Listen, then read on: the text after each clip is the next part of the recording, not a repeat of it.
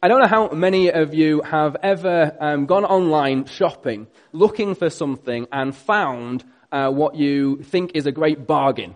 And so you kind of jump at it, you look, that's amazing, and you kind of click the buy button, and then you get the email which tells you it's going to be like a 3 to 4 week delivery date from there, because it's coming from somewhere like China or somewhere like that. And so you kind of wait patiently with a little bit of trepidation because, you're not quite sure what you're going to get, and it arrives through the door, and the quality isn't exactly what you were expecting. Anybody been there? I've certainly been burned by that a few times. Live and learn, eh? Well, it's quite amazing, really, the kind of imitations that are out there and the different things that you can buy. So I'm going to show you a few that I found online. So here's the first one. This is Robot Cop 2. And I don't know if you can read it, but it's described as the furniture of law enforcement. No idea what that means, really. If we go on to the next one for you Star Wars fans, here are a few toys from episode 1. We've got the Emperor Daft Sirius. We have a young Anakin Skywalker being sold as the little girl. And my personal favorite is the fearsome Darth Maul. We find out his real name is Dennis. In more recent years, we've got the Marvel Cinematic Universe, and I'm sure lots of you are excited for the next Avengers film. I've got a bit of a spoiler for you. If we go on to the next one. Who expected Buzz Lightyear in there? It's not just all about toys, though. If you want to go shopping and get kind of the latest designs and the latest fashions, did you know you can also go to Dolce & Banana? And when you need to stop and kind of have a coffee and refresh yourself after that shopping trip, you can go to the nation's favorite Sunbucks. Sunbucks. These are all imitations of the real thing, aren't they? And where there may be flaws and imperfections in different kind of ways, legally these things may be a little bit dubious, but essentially someone has seen the original and they've set out to try and make something as close to the original as they can. To make as good a copy as is possible for them to do. Something that's recognizable to us because it looks like and reflects the thing that they started with. And today, as we come back to Paul's letter to the Ephesians, we're going to be looking at how Paul talks about how in a similar way we are to aspire to be imitations, to be imitators of God. How we're designed to try and imitate and be as close as possible to our original. Even if sometimes we still have some flaws and imperfections. This is what Paul writes in Ephesians 5 verse 1. He says, "Therefore, be imitators of God as beloved children." And when it comes to an original that we're to aspire to imitate, that sets a pretty high bar, doesn't it? That our lives, that what we do and say, that the way we live, that the attitudes that we have would reflect something of who God is. That people would look at us and while there might be flaws and imperfections, they would recognize the original that we come from. There was a craze, those of you who have been around in church for a good few years, there was a craze back in the 90s of these bracelets that people would wear with WWJD. And the whole kind of idea behind it was that we ask ourselves the question, what would Jesus do? Or what would Jesus say? How would God react in this situation? What would God feel? What would he think? And those kind of questions come from a motivation that understands that we are designed and called to be imitators of God. That when we become Christians, we don't just get this kind of ticket to heaven, but that God begins a process and a work within our lives to transform us to become more and more like Jesus. And as we go on to read about what this looks like and how we can kind of live this out. What Paul says in these verses is direct and blunt and challenging. And when you read it on its own and you just kind of take these verses on their own without anything else which goes on around it, you can end up feeling a little bit beaten up. It's just a list of do's and don'ts and how you kind of match up or don't match up. You can end up in a place where you just end up trying to be pretty religious. But this isn't the starting point for Paul. What he writes here comes after he's just spent the rest of this letter to the Ephesians, these first few chapters, wanting to help us to understand how much God loves us. Wanting to help us to understand how when we give our lives to Jesus, He forgives us and makes us new. There is this transformation that instantly takes place inside of us. How we become children of God who are accepted and belong. How we receive the Holy Spirit to empower us and enable us and to be with us and to comfort us and guide us and strengthen us. How we have a hope which is secure and certain and not based on us trying to live good enough lives, but is based on what Jesus has done that we can hold on to. That's the hope that we have. And if you're here and you're not a Christian, it's the hope that is available to you. And so having received all of this with an understanding and an experience in our lives of all that God has done for us, Paul says, therefore, as beloved children, now live a life that reflects something of who God is. Be imitators of God.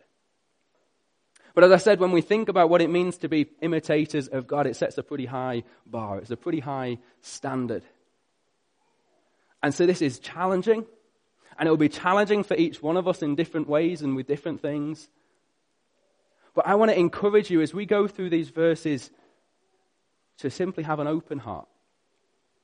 An open heart to what God is wanting to say. An open heart to what the Holy Spirit is wanting to show you. Knowing that He loves you, that He is for you, and that His desire is to see God at work setting you free. That you would experience His love and His blessing in your life in an ever greater way. So, let me just pray. And let's just posture our hearts, ready to receive what God wants to say. Heavenly Father, we want to thank You for the fact that our relationship with You, our hope in You, isn't based on who we are and trying to live up to certain things. It's based on who You are and what You've done. That You accept us as we are with all our flaws and imperfections. But Jesus, thank You that You love us too much to leave us that way. And that Your heart and Your desire is to set us free, to help us to grow, that we would look more and more like You. And Jesus, I pray that today as we look through Your word, that You would help us to hear every part of it. Knowing it comes from the mouth of a Heavenly Father who loves us and is for us and wants what's best for us. In Jesus' name, amen. Brilliant. So, when it comes to being imitators of God, here's the first thing that I think that we're called to do. Number one, assess our attitude. Paul writes this in, I think it's verse 2 of Ephesians 5. He says, and walk in love as Christ loved us and gave Himself up for us, a fragrant offering and sacrifice to God. When you assess your attitude, are you walking in love? And the idea of walking in love can be pretty challenging, even when we have an understanding of love that kind of comes from just a regular kind of understanding of love that we just find in the world everywhere. But the kind of love that we are called to is the love that God shows us as in Jesus He willingly sacrifices His own life. He puts our needs ahead of His comfort, even when it costs Him so much. And if we are to imitate God and to follow His example, then we are called to have this attitude of self-sacrificial love. So when you think about your relationships, ask yourself, do I have an attitude of self-importance and put myself first? Am I upset and offended when other people don't do the things that I want them to do or think they should do? Or do I have an attitude of self-sacrifice and put others first? In my relationship with God, who comes first? And these are big questions. The good news is that while self-sacrifice is hard, God promises us that actually through it we find a blessing. You know, he says that the way his kingdom works is upside down, that the first will be last and the last will be first. And, you know, I've seen this in my own life. You know, there are times when I'm tired and I'm worn out, and being completely honest, the last thing that I want to do is come out and lead a meeting. There are times when the last thing that really I want to do is to have to go out and spend time with someone and hear about all of their struggles and try and care for them in the midst of it. Just being real. But you know, so often in those times when I make that choice to say, actually, you know what, I love God so much that I want to be there at that meeting, or I love that other person so much that I want to be there for them in that time, that I come away from that not only having seen God at work in them, but being encouraged in myself. And having experienced something of God's at work in me and blessing me in the midst of that. And I end up leaving so pleased that I made the effort. You know, when we have an attitude of self-sacrificial love, not only do we reflect something of who God is, but God works in our lives to bless us in amazing ways. Ways that we'll never get to experience or know without that attitude. So, first thing, assess our attitude. The second thing that I think that we're called to do is protect our purity. This is what Paul goes on to write, because you see, the amazing God that we're called to imitate isn't just this wonderful God of love who we celebrate, but he is holy and pure and righteous. There isn't a single imperfection in him. So as I say, this is what Paul goes on to write. This is reading on from verse 3. It says, "But among you there must not be even a hint of sexual immorality, or of any kind of impurity, or of greed, because these are improper for God's holy people. Nor should there be obscenity, foolish talk, or coarse joking, which are out of place, but rather thanksgiving. For of this you can be sure, no immoral, impure, or greedy person, such a person is an idolater, has any inheritance in the kingdom of Christ and of God. Let no one deceive you with empty words, for because of such things God's wrath comes on those who are disobedient. Therefore do not be partners with them. For you were once darkness, but now you are light in the Lord. Live as children of light, for the fruit of the light consists of all goodness, righteousness, and truth. And find out what pleases the Lord. Have nothing to do with the fruitless deeds of darkness, but rather expose them. It is shameful even to mention what the disobedient do in secret. But everything exposed by the light becomes visible, and everything that is illuminated becomes a light. This is why it is said, 'Wake up, sleeper, rise from the dead, and Christ will shine on you.' Be very careful then how you live. Not as unwise, but as wise, making the most of every opportunity, because the days are evil. Therefore do not be foolish, but understand what the Lord's will is." You know, Paul gives us this whole kind of list of things that we're to stay clear of. In fact, he says, among you who are called to imitate God, to imitate Jesus, there shouldn't even be a hint of these things. And the first thing that Paul tells us to avoid is sexual immorality. And the Greek word that is used here is the word porneia, which is from where we get the word pornography. But actually it's a word which is originally summed up so much more than just that one thing. It really essentially refers to any and every kind of sexual activity outside of marriage. Whether that's pornography or adultery or sex before marriage or whatever else. And I'm fully aware that not everyone in this room is a Christian.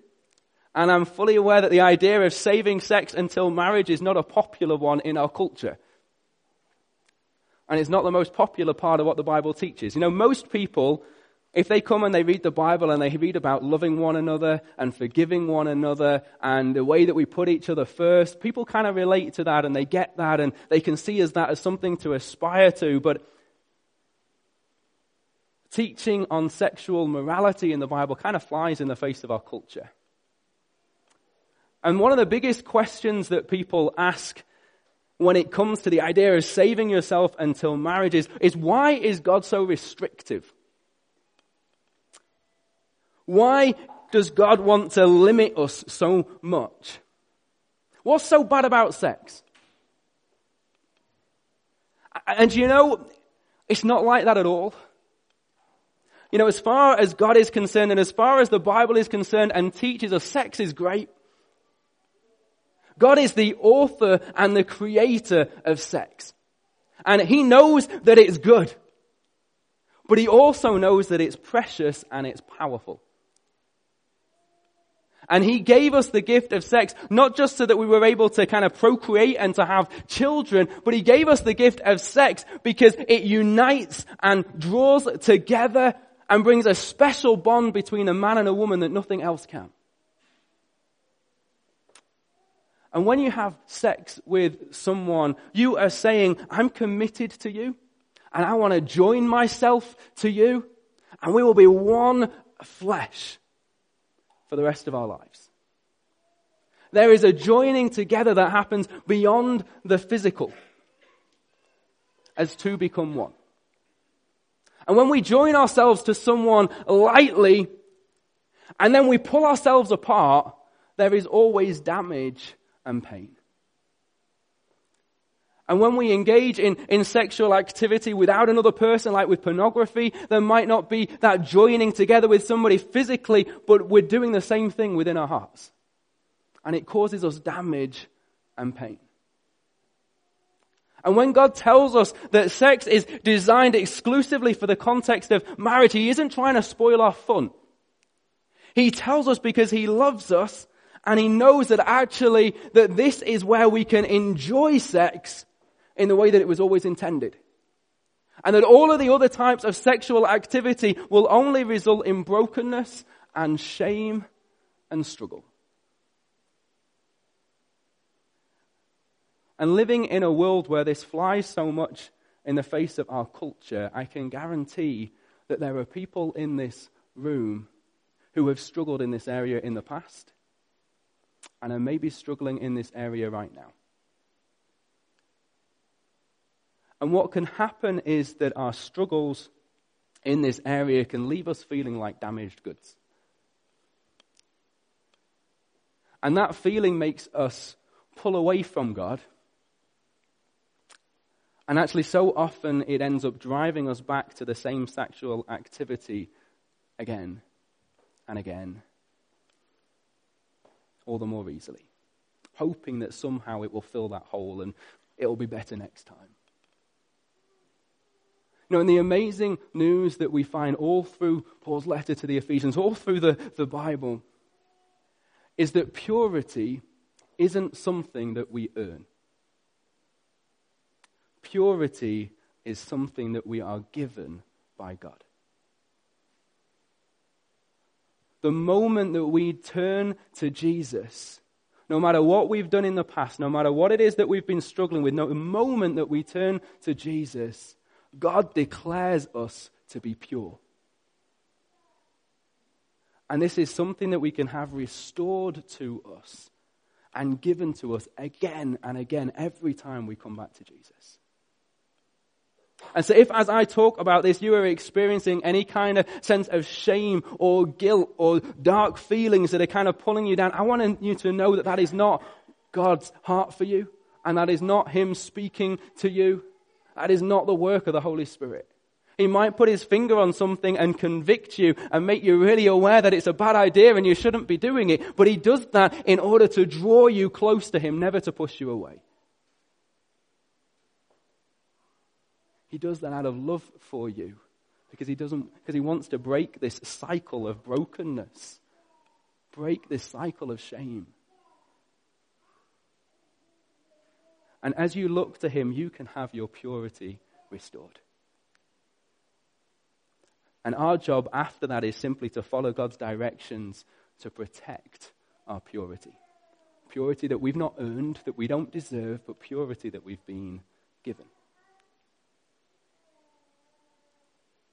We are called to a radical lifestyle as we no longer imitate the world. We no longer imitate the other people around us and the values of the world, but instead we become imitators of God.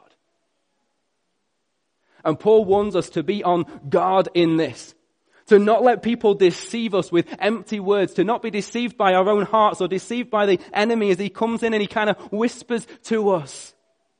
It's no big deal. Come on, no one's going to get hurt. You've done it before. What's the problem with doing it again? Everyone's doing it. Paul says, do not be deceived.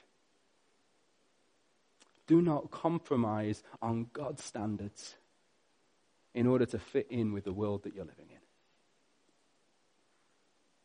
Thankfully, Paul doesn't just highlight the things that we need to avoid. He gives us some great practical advice about how we can be proactive in protecting our purity. And as you read through these verses, it's this isn't just to do with sexual activity. That's what I've kind of focused on. But as you read through these verses, Paul makes it pretty clear. This is broad. This is everything which goes against imitating God. Can be expressed through our greed and the way that we're driven to want things that we don't have and to find ways to try and take hold of them. This is things like our kind of foolish talk and coarse joking. This is things like sexual innuendo in our conversations. This is the things where we allow our conversations to be shaped by and filled with filthy talk rather than God's purity.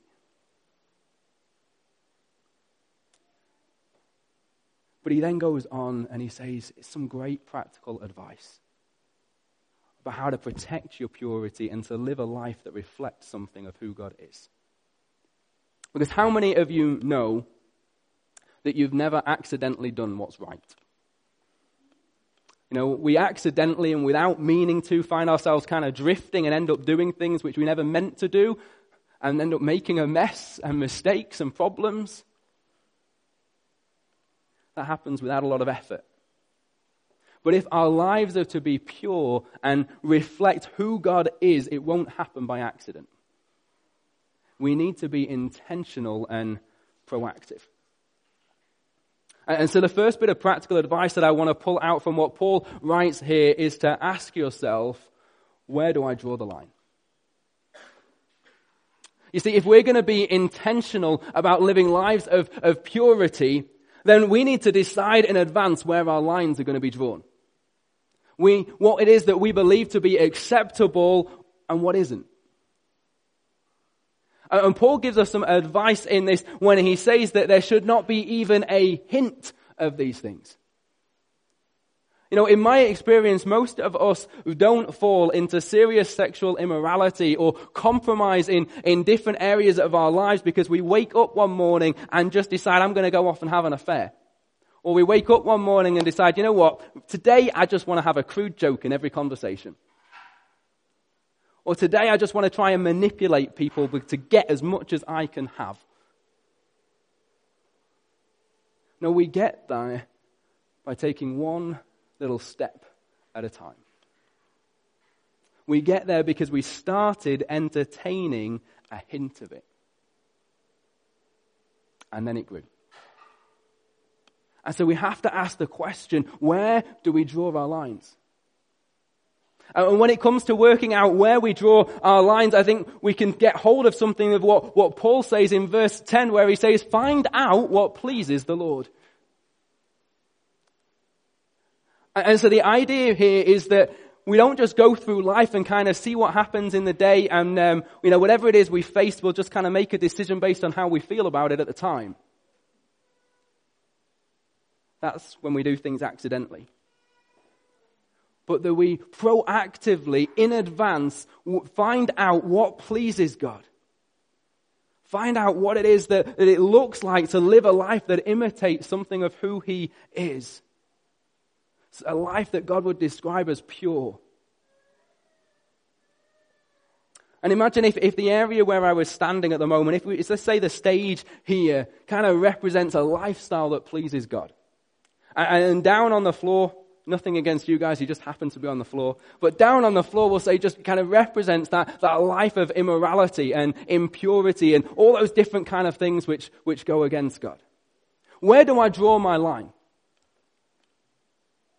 Is it wise for me to kind of stay on the stage but kind of decide I'm just going to walk along the edge and kind of hope for the best, and then at that moment when I kind of teeter, hope I don't fall?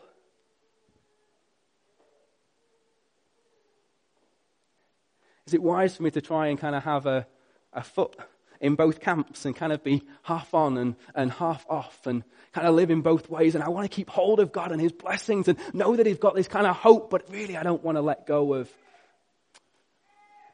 the rest of I don't want to let go of what's going on in the world.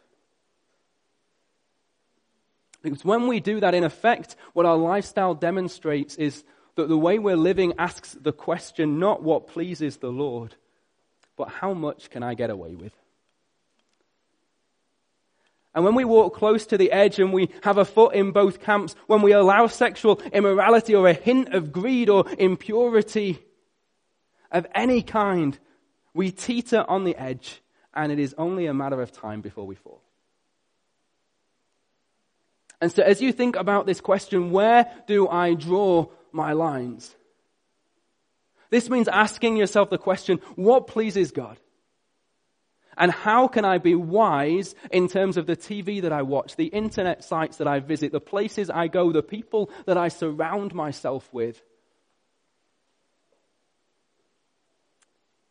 How I allow myself to be and interact with my colleagues. And it will look different for every single one of us.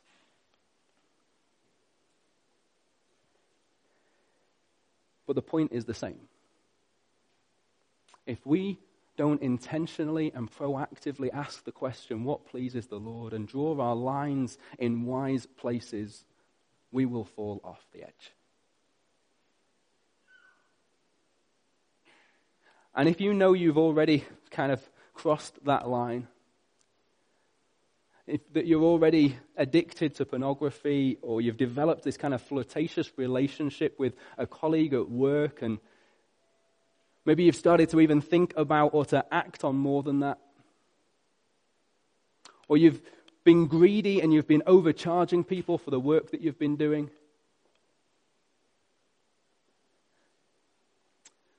or you just know that you enjoy joining in with crude conversation. And now is the time to repent, to recognize that what you've been doing is wrong, and to come back to the right side of the line, to come out of darkness and into light, knowing that in that moment, as you look to Jesus, we don't have to try and work your way back to purity, but He gives you purity as a gift. That brings me to the second bit of practical advice that I want to pull out of these verses, which is to ask yourself, am I walking in the light? You know, I know from my own personal experience and from chatting to others that when we make a mess of things, when we make mistakes, and when we find ourselves caught and trapped in cycles of behavior that we know we are wrong, we end up feeling ashamed. And our instinct is to try and hide it from everybody and to keep it in the dark. The problem is that when we keep these things in the dark, they have a hold on us and a grip on us. When we keep things in the dark, it allows that the shame and the guilt to kind of cripple us.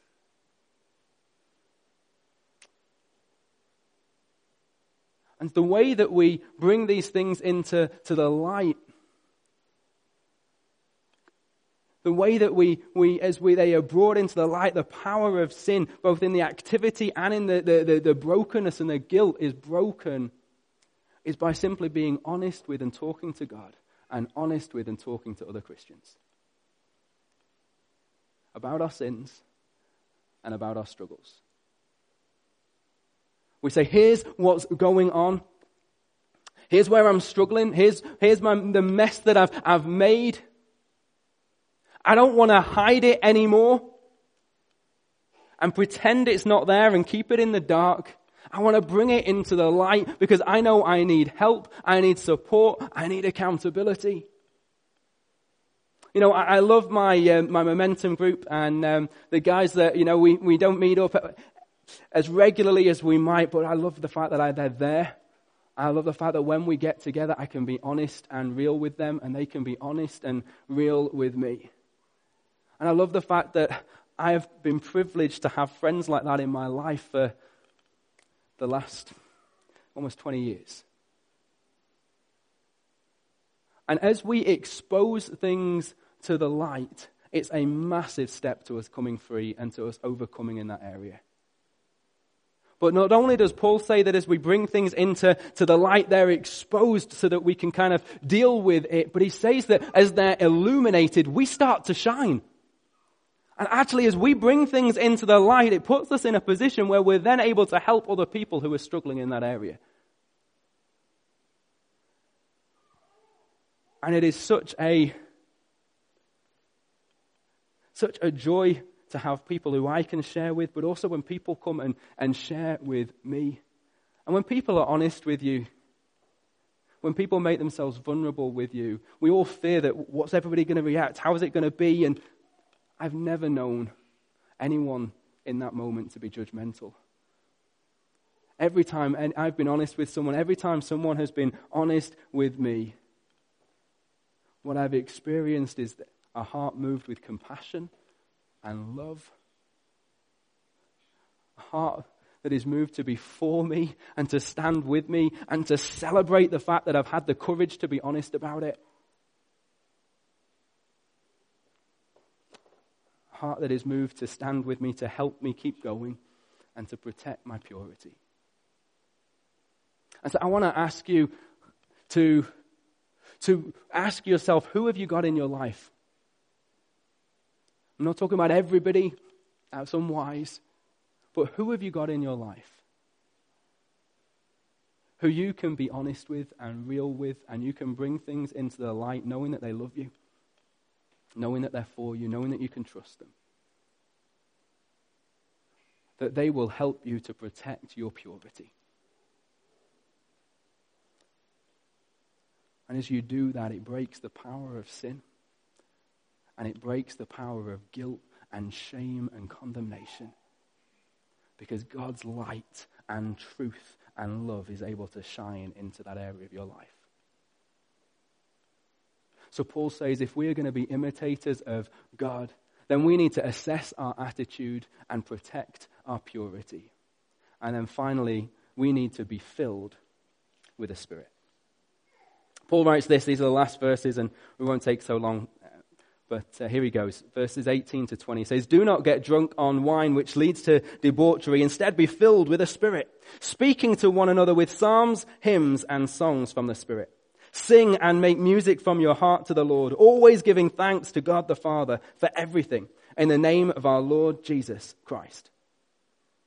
Paul here obviously directly addresses getting drunk.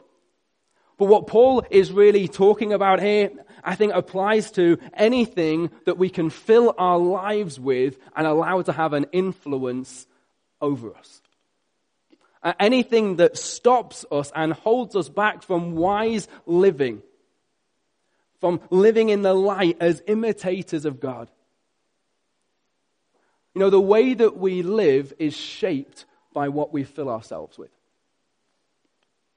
You know, we all know that, you know, whether by experience or watching others, we all know that if we're drunk, we're going to end up making bad decisions. And that it's just not a good idea. It leads to foolishness. You know, we know that the same can be said for getting high. But you know, actually, there are so many other things that we can fill our lives with that can influence us and lead us to debauchery or lead us to foolish decision making and living a life with an attitude that doesn't honor God. You know, the things that we look at, the places we go, the people we surround ourselves with influence us in different ways. And these can all be things that we end up looking to when we face problems. And it's just an amazing irony, isn't it? I've seen it time and time again. I've lived it time and time again. In that time where you think you're going to have some fun, so you go out and you drink, and then you make bad decisions because of the drink that you had, and then you end up with the problems, and so to try and escape from the problems, you go back to the drink. It's madness, isn't it? And yet we all do it. We try to escape our problems and drown them out by filling our lives with different things that just lead us in the wrong direction yet again. We escape our problems by turning to the bottle or to pills or the TV or the fridge or another person. And Paul is saying, don't fill your life with things that lead to problems and then turn to those same things again to try and escape those problems. Instead, be filled with the Holy Spirit. Turn to the Holy Spirit. Be set free from and overcome your problems by filling your life with the power and the presence of God. Be filled with the Holy Spirit. And being filled with the Holy Spirit isn't an optional extra. This is what we're called to as God's people. To let the Holy Spirit be the one who influences us and shapes us and leads us and guides us and directs our attitudes and our thinking and our perspective. You know, it's through the power of the Holy Spirit at work in our lives that we are enabled to overcome in the areas that we might struggle with on our own. That we're enabled to come free and to be imitators of God. On our own, we don't stand a chance. I don't stand a chance. But whatever God asks us to do, even when he sets the bar so high as saying, be an imitator of me, whatever he asks us to do, he equips us for himself. And what Paul writes doesn't just convey the idea of this being something that happens as a one-off back when you become a Christian, when you start out on your journey of following Jesus. But he talks about being continuously filled with the Holy Spirit in an ongoing kind of way. And sometimes people get hung up on this idea and say, why is it that we kind of pray, come Holy Spirit, when Jesus has told us that the Holy Spirit already lives in us? And how does all of this kind of work and fit together? Well, I think maybe to help start to understand what Paul is talking about here, we can do that through the imagery of sailing. You know, let's say the wind is blowing. And you've got a boat out on the lake.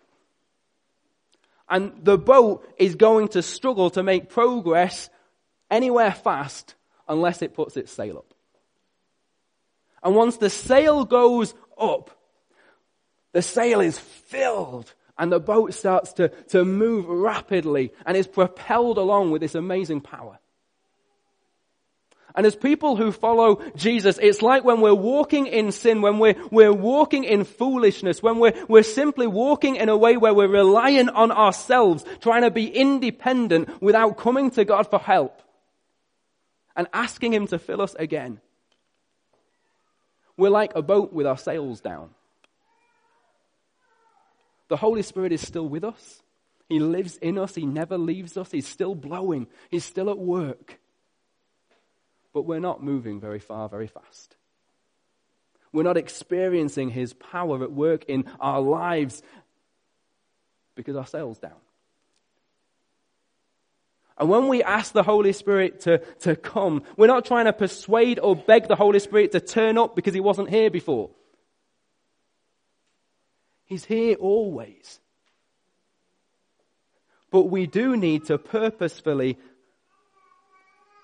put our sails up, to set our hearts right, to invite the Holy Spirit to come in a sense of saying, here's my sail, come and fill it. You're blowing already, but I need you. Come and work in my life. And every time we do that, every time we raise our sails, we are filled with the power and the presence of God to enable us to be imitators of God. And when we're filled with the Holy Spirit, our hearts are filled with joy and praise and thanks and hope. And do you know that all helps us in this fight against sin? In this fight against all the things that pull us towards living in impure ways and compromising. You know, what drives us is so often a sense of dissatisfaction and a hoping for and a looking for a fix. And when our hearts are filled and when we commit ourselves to the choice of thankfulness, it's very hard to stay dissatisfied. If you've got a thankfulness to God for the spouse that you have, it's very hard to start looking at somebody else and go off and commit adultery. If you've got a thankfulness for the things that God has given you, it's very hard for greed to begin to come up as you start looking for and chasing after the things that you don't have. There is amazing power in thankfulness, and that thankfulness comes from being filled with the Holy Spirit. So as we finish, we're going to come to communion, and communion is a time of thankfulness, isn't it? It's a time when in all the midst of all the things that we've been talking about, we can celebrate and rejoice the fact that our purity isn't based on who we are, but on what Jesus has done.